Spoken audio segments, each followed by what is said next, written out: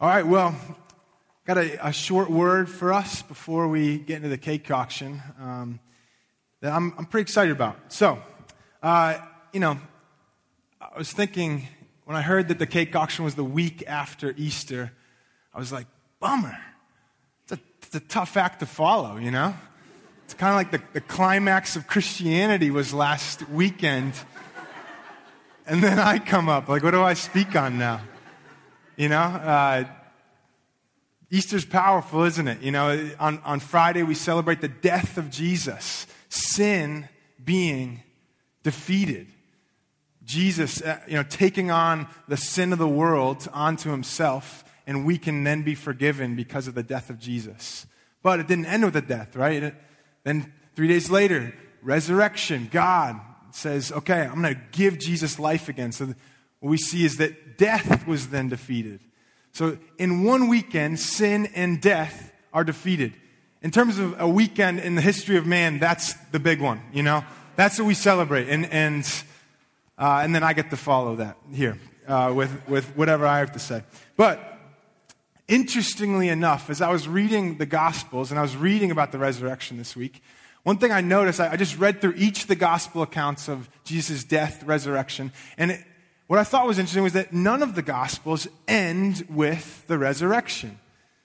You know, the climax, the greatest moment in history, and that is not the end of any of the Gospel accounts of Jesus' life, which I thought was really interesting. Instead, each one talks about him getting time with his disciples and giving them a specific challenge for the way that they're to live their life.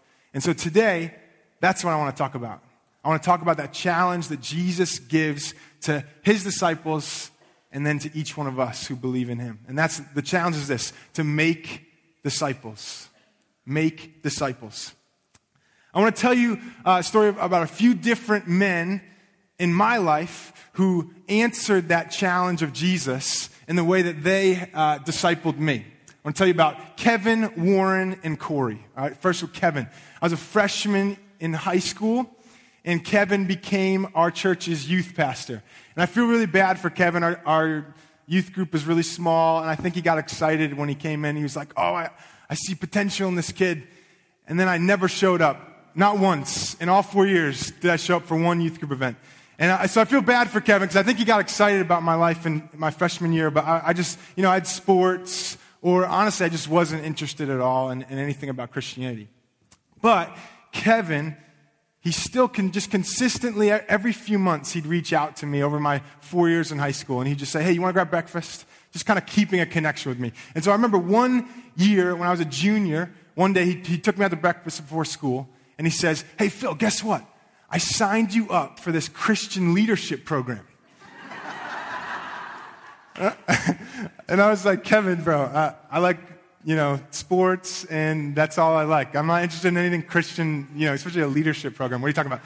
He was like, well, let me tell you more about it. First, it's free. Okay, it's a month long and it's free. You don't have to pay anything for it. I was like, okay, cool. I didn't have any money, so that sounds great. You go to Guatemala for a week. I was like, okay, it's getting better.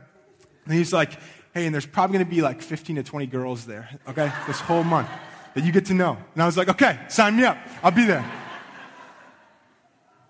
Turned out to be the most impactful month of my life. And that's when I became a follower of Jesus, when I kind of said, okay, now I actually, I'd heard about all these things about Jesus for years, but it's during that month that I significantly was like, oh my gosh, I want to follow this man. I want him to lead me for the rest of my life. It was a long story, but after that month, so I came to know Jesus, and then Kevin met with me then consistently for the next 4 years, because I went to school, I went to college around where I went to high school, and he met with me and consistently was just present with me, and when I had started having doubts, or when I was starting to be like, I don't really believe this, or he would be that rock that I would just come back to and say, he would just remind me of what I had committed to 4 years ago, or whenever I went to that Compass program it was called.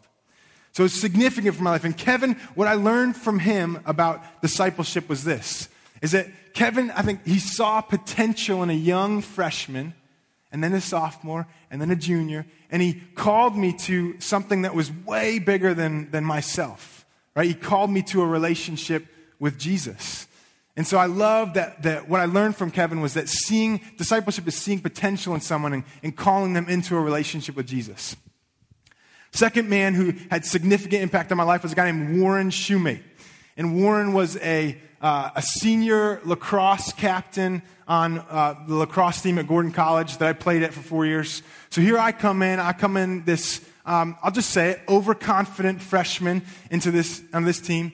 And here, senior defenseman, all-star, all-conference player for 4 years, best player on the team. And usually when overconfident freshman comes in and meets the all-star senior defenseman, that's rarely a good mix, right? Warren had all right to just kind of put me in my place from day one and just say, hey, go get the water, rookie, or just to kind of ignore me and just say, hey, I'm going to play my own game. I'm not worried about this kid.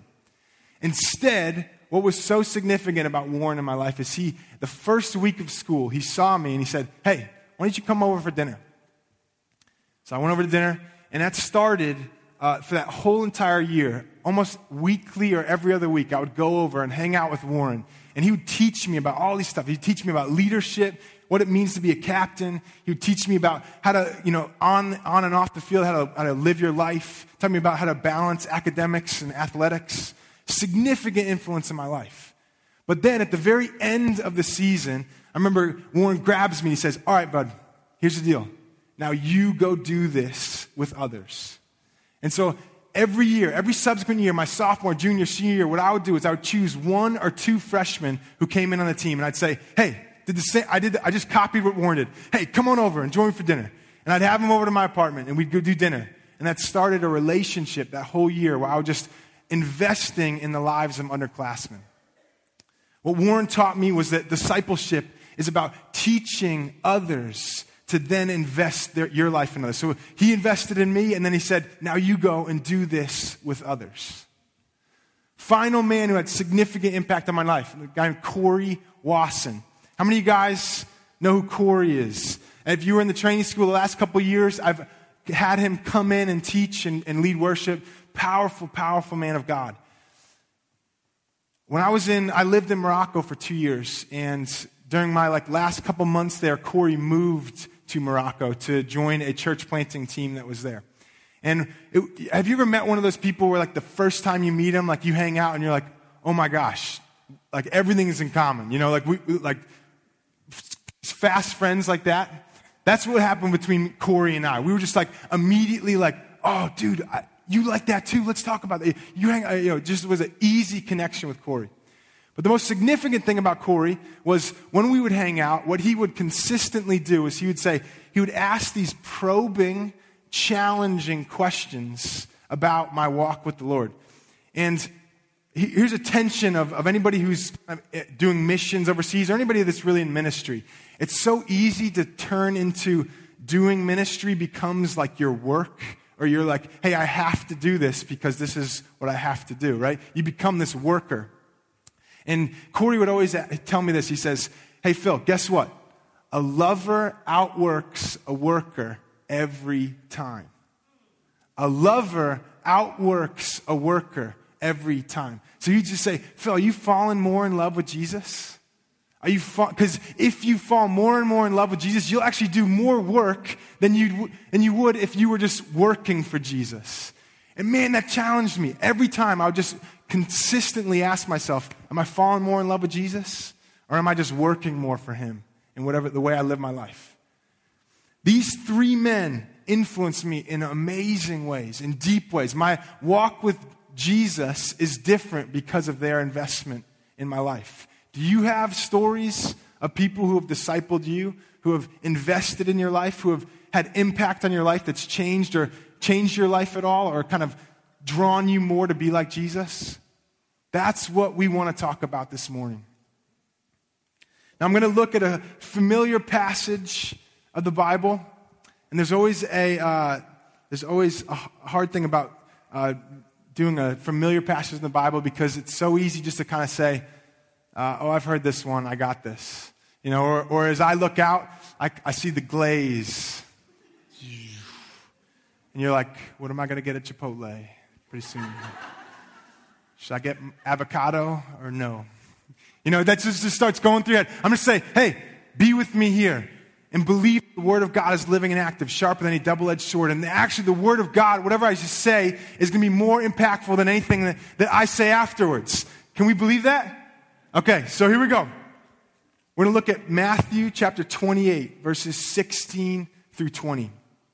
Matthew chapter 28, verses 16 through 20. Just a little bit of context for this. Very beginning of Matthew 28 is the resurrection. So Jesus is resurrected.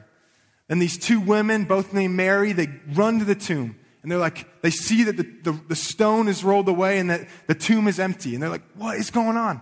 And then Jesus actually appears to them. And they start to talk. And Jesus tells them, he says, hey, Mary, Mary, go back to the disciples and tell them to meet me on the mountain in Galilee. That's what he tells them. So they run back, tell the disciples, and then we pick up the story in verse 16. So let me read it. Then the 11 disciples went to Galilee, to the mountain where Jesus had told them to go. When they saw him, they worshiped him, but some doubted. Then Jesus came to them and said, all authority in heaven and on earth has been given to me. Therefore, go and make disciples of all nations, baptizing them in the name of the Father and of the Son and of the Holy Spirit, and teaching them to obey everything I have commanded you. And surely I am with you always, to the very end of the age. I just want to work through verse by verse and just pull out a few things that I hope encourage us and challenge us. Look at verse 16. So then the 11 disciples went to Galilee, to the mountain where Jesus had told them to go. What I love about that is that it started with 11 men. This thing that we do today, you guys all being here, showing up this morning, my life following Jesus and my family following Jesus, it all started with 11 men close to 2,000 years ago. Isn't that wild? It started with 11 men who took on this challenge that Jesus gave them. And now today, we are reaping the benefits. You are reaping the benefits. Whether you believe this or not, whether you believe in Jesus or not today, you're reaping the benefits because you're here this morning with us, a community of believers who believe in Jesus. It started with 11 men. Isn't that amazing, the legacy that just a few men can have? I'll say men and women. The men and women in this city, what legacy are you going to leave afterwards? At the end of your life, as you look back, what's going to be the trail of people who your name is going to be mentioned in their testimony?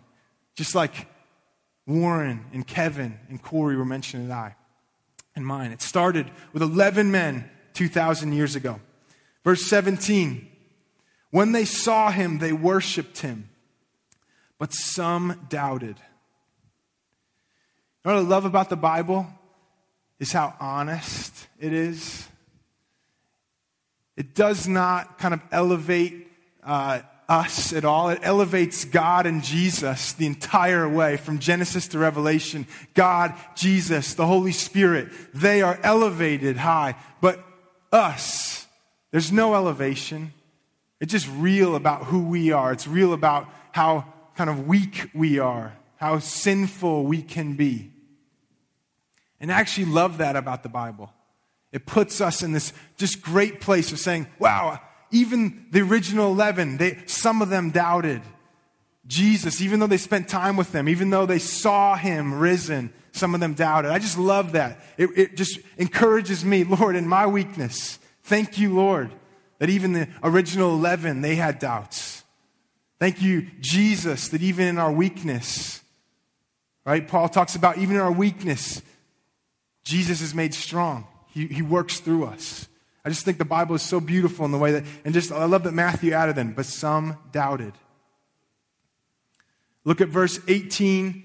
I'm going to actually put 18 and 20. They're going to go together. I'm going to skip verse 19 and come back to it in a minute. Verse 18 says this, then Jesus came to them and said, all authority in heaven and on earth has been given to me. Jump to verse 20. And surely I am with you always to the very end of the age.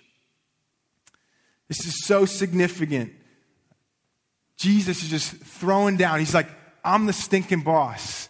Believe it. I'm the man. And I'm going to be with you always. I was trying to think of some easy, simple illustration, and all I could think of was the way that my girls kind of look to me. I'm like Jesus to them in a lot of ways. No, let's be serious. But what happens is when I bring my girls into like a new situation or they meet new people, they're so scared and they cling to me. I feel their little hands start to tense on my shoulder once they start seeing anybody they don't recognize. Fear starts creeping in on them. They're uncomfortable. They're scared. They're like, oh my gosh, what's going on?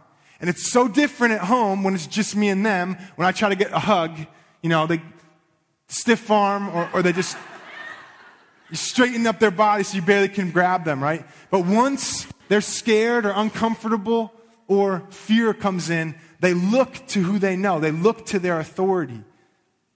And they grab onto me. So I try to put them down. And so many times, I just did it this morning. We were up it was so funny. My illustration is perfect in that it happened this morning. I put little Hannah down. Immediately she turns around and is like, no, Daddy, hold me. And she jumps back on my arms until finally she was comfortable, and then she ran. I just think that's so significant. Don't we all need to be reminded that, hey, the authority is with us? I was just thinking, my gosh, some of the things that we ask you to do or the Bible tells you to do or some of these things that Jesus has called us to, they're kind of scary things. It's like, hey, go and share about me with other people. One of the hardest things for me to do is to share my faith with someone, either people I know or I don't know. Another thing that's really hard for me to do is if a good friend of mine or someone is doing something that I know they shouldn't be doing, it's so hard for me to actually tell them that because I'm worried I'm going to offend them, even though me and them probably know that they shouldn't be doing it, right? It's so hard for me to even have the confidence in myself. I'm talking about discipleship. But it's hard for me to have confidence to say, hey, am I even worthy to ask people, can I disciple you? Can I meet with you? Can I invest in your life? Sometimes I'm just so self-conscious. I'm like, I'm not, why would they want to meet with me? I just think, does anybody else have any of those kind of resonate with those things? Man, we just need to be reminded. It's like we can look over our shoulder. It's like, oh, Jesus is there. All authority is there. Okay, I'm good to go. You're right here with me? Okay, I'm good to go. We need to be reminded of that, though. Because so often do we forget that. And so often do we not actually walk out in the things that we should be doing because we're afraid, scared, or uncomfortable. We're not reminded that Jesus, all authority, the boss, is right there with us. These verses sandwich the main verse that I want to focus on this morning. And it's significant that they do sandwich it because it holds the challenge that Jesus gave to his disciples. And also holds maybe the hardest thing that he's called us to do. And that's to make disciples. So I think Jesus knew what he was doing when he said, all authority has been given to me. I will be with you always. Now go and do this. Verse 19. Therefore, go and make disciples of all nations, baptizing them in the name of the Father and of the Son and of the Holy Spirit, and teaching them to obey everything I have commanded you. Most significant phrase of all time is 7 words. Go and make disciples of all nations.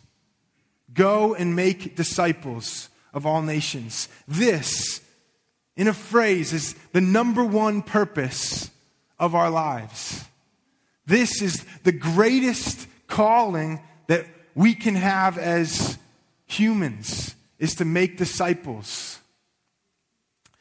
Obeying this is the greatest way that you can spend your life. It is the natural response to believing in the death and resurrection of Jesus. It's, hey, I believe sin is done and I'm forgiven. I believe that Jesus was raised to the dead and now I have eternal life with him. And now I get to actually go and tell other people that, hey, it's worth it to live and be like Jesus. It's worth it to live like he did. That's what making disciples is. It's the most adventurous and fulfilling thing you can do with your life. More than getting married, although I'm so thankful I'm married to Leslie. More than having children, although they're the joy of my life. More than traveling all around the world, and we get to do that. I'm going to Cambodia this summer, and I love it. More than having an amazing job and an amazing career, although I have an amazing job, and I love this church, and I love working for this church. More than any of these things, making disciples should be our first priority. And those are not mutually exclusive. Those are not mutually exclusive things to have career and family and kids and all this stuff. I have all those things. But is your priority, is the way that the lens that you view life, is the way that you make decisions, first and foremost saying, hey, what will best enable me to make disciples of all nations? Or is it, hey, I need to have a wife or a husband or kids? Or what's the lens that you first evaluate life through?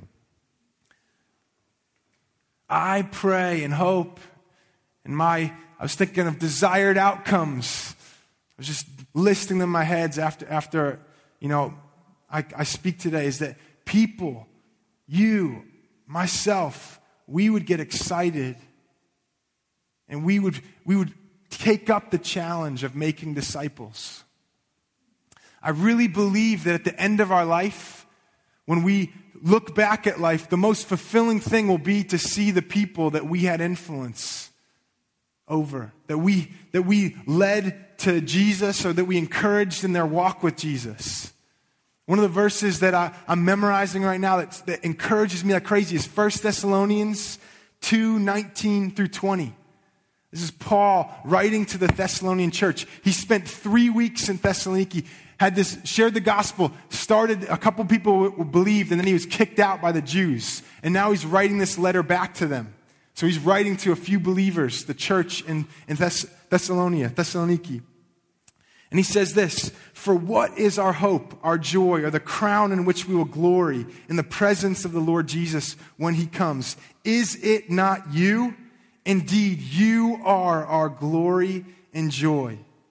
It will be the people who you have discipled that will be your joy and your glory one day." It's people, it's relationships, it's people that you've invested your life in. I will be the joy and the glory of Corey, Warren, and Kevin one day. They're going to look back. I don't know how it's all going to work in heaven, but I think we're going to be able to look back and see what significant relationships we had and the way that we invested in people's lives. And Jesus is going to be like, that's your joy here. You get to have joy in those people. So what do we do with this? Go and make disciples of all nations. What do we see discipleship as? It's simple. It's just helping another person walk in Jesus' ways or obey the things that he taught. And then to tell them to go and do it likewise. Do it with other people. Go and disciple others. It's just like Kevin with me. It's seeing people and saying, hey, I see potential in you guys. I'm looking at this front row right here. I see potential in you. You're worth investing in. Each one of your lives. You are worth it. It's like Warren did with me. He said, hey, but it's worth investing in your life, but I see you investing in other people's lives. That's worth it. It's worth it to disciple others. Or it's like Corey. Hey, a lover outworks a worker every time. Are you falling more in love with Jesus? Are you obeying his commands more and more? That's what discipleship is doing. So here's my challenge, my exhortation. It's this. We just had in the training school a month ago, we had someone come in and teach on discipleship. And he had this powerful question at the very end of his teaching. So I'm going to pass it on to all you guys. It's very simple. All he asks is this. Hey, who are the 1 to 3 people who you are discipling? Who are the 1 to 3 people who you can identify as people saying, hey, I'm investing my life in these 1 to 3 people. Who are they? And asking God and saying, hey, you might go tonight or whenever the next time you have kind of some space to just, think and ask God for, just to pray or whatever. And you just ask God, hey, God, who are the 1 to 3 people you want me to be investing in? Many of you already are. Praise the Lord. Way to go. You're making disciples. Many of you might say, hey, I have space in my life, or I want to do this. I'm getting fired up about discipleship and answering the challenge of Jesus. Then ask him, hey, who are 1 to 3 people who I can invest my life in? It might be a daunting thing. And so if you go out and you're like, yes, I want to meet with these people. I want to invest my life in these people. Okay, great. A very practical next step would be then to talk to either a life group leader, me as the young adult, Ron Good and John Clark and Kendra with the families, or Bree with the college students, and just say, hey, what are some practicals? Like, what should I be doing? You know, sometimes the hardest thing about discipleship is not even knowing what we're doing. It's a very practical step. Just go, hey, if you're getting fired up, and I hope you are, go and talk to one of us, and hopefully we can give some practicals. Second thing is, hey, we're recruiting for next year's class for Antioch Discipleship School. And it's spending a year of learning about this stuff, spending a year saying, hey, I want to invest a year of my life to really grow in these areas. Ask God if that's the right next step for you to do the training school next year. I'm going to close our time in prayer. And I'm dreaming. Again, but part of one of the strongest aspects of Antioch, the church movement that we're a part of, is that we believe so strongly in discipleship. We just believe so strongly in making disciples of all nations. And so I just pray that we, as Antioch Community Church of Greater Boston, would continue to carry that DNA that's so deeply in us, that we would be ones who do that in our city, in our colleges, amongst our young adults, and our families. So join me as I pray for us. Father, we want to answer the challenge that Jesus, you gave to your disciples. Lord, make it clear in our minds how we can do that, how we can make disciples, how we can invest our life in other people, how we can encourage people to walk and obey your teachings and to live like you did. So, Lord, just talk to each one of us, Lord, in a way, and just say, hey, these are the people who I'd like you to invest in. May we be, as Antioch, may we be a movement of churches in the Boston area that do discipleship well. Help us, Jesus. Pray this in Jesus' name. Amen. Amen. Well, hey, this is a bit of a transition time. We don't have much of a kind of a typical response at the end of our service. We usually do worship at the end and have a time of response for a couple songs. But because of the cake auction, that's kind of what our transition is going to be. So we have, again, this is a once-a-year fundraiser that we do for all of our missions trips in the summer. And we have 2 trips that we're going to be supporting. One is a trip to Cambodia, and we're going to join Amy Miller. Amy Miller is a missionary who we sent out a year ago. She's in Cambodia doing a church planting, and she believes that the sex slave trade will be eradicated in Cambodia, and she wants to be a part of that. So she's doing both of those things, and so we're going, as part of our CFTS class is going to Cambodia, and we're going to support her work, sharing the gospel, meeting with these women who are in the sex slave trade, and hopefully connecting her so that she can make disciples there. Second trip that we're doing is a young adult trip, and part of our class, our CFTS class, is also going on this trip too. We're taking the young adults to Detroit, Michigan for a week in July. That's going to be led by Whitney Naslund and Kenna Mena. And this is going to be a powerful trip. We're going to join the Ann Arbor church plant, who Ann Arbor, Michigan is looking to plant a church in Detroit. And we're just saying basically, hey, we want to serve you guys. We haven't done a young adult trip. We did one last summer. We went to Germany. This year we were like, hey, let's go serve one of our church plants right here in America. So if that's something that's interesting to you, Kenna and Whitney will be up in the lobby area, or just grab them and say, hey, I'm interested to hear more about what this trip is. We'd love for you guys to come and join that. So right now, how we're going to do it is this. We have about a 5-minute timer, okay? And we're going to put that up.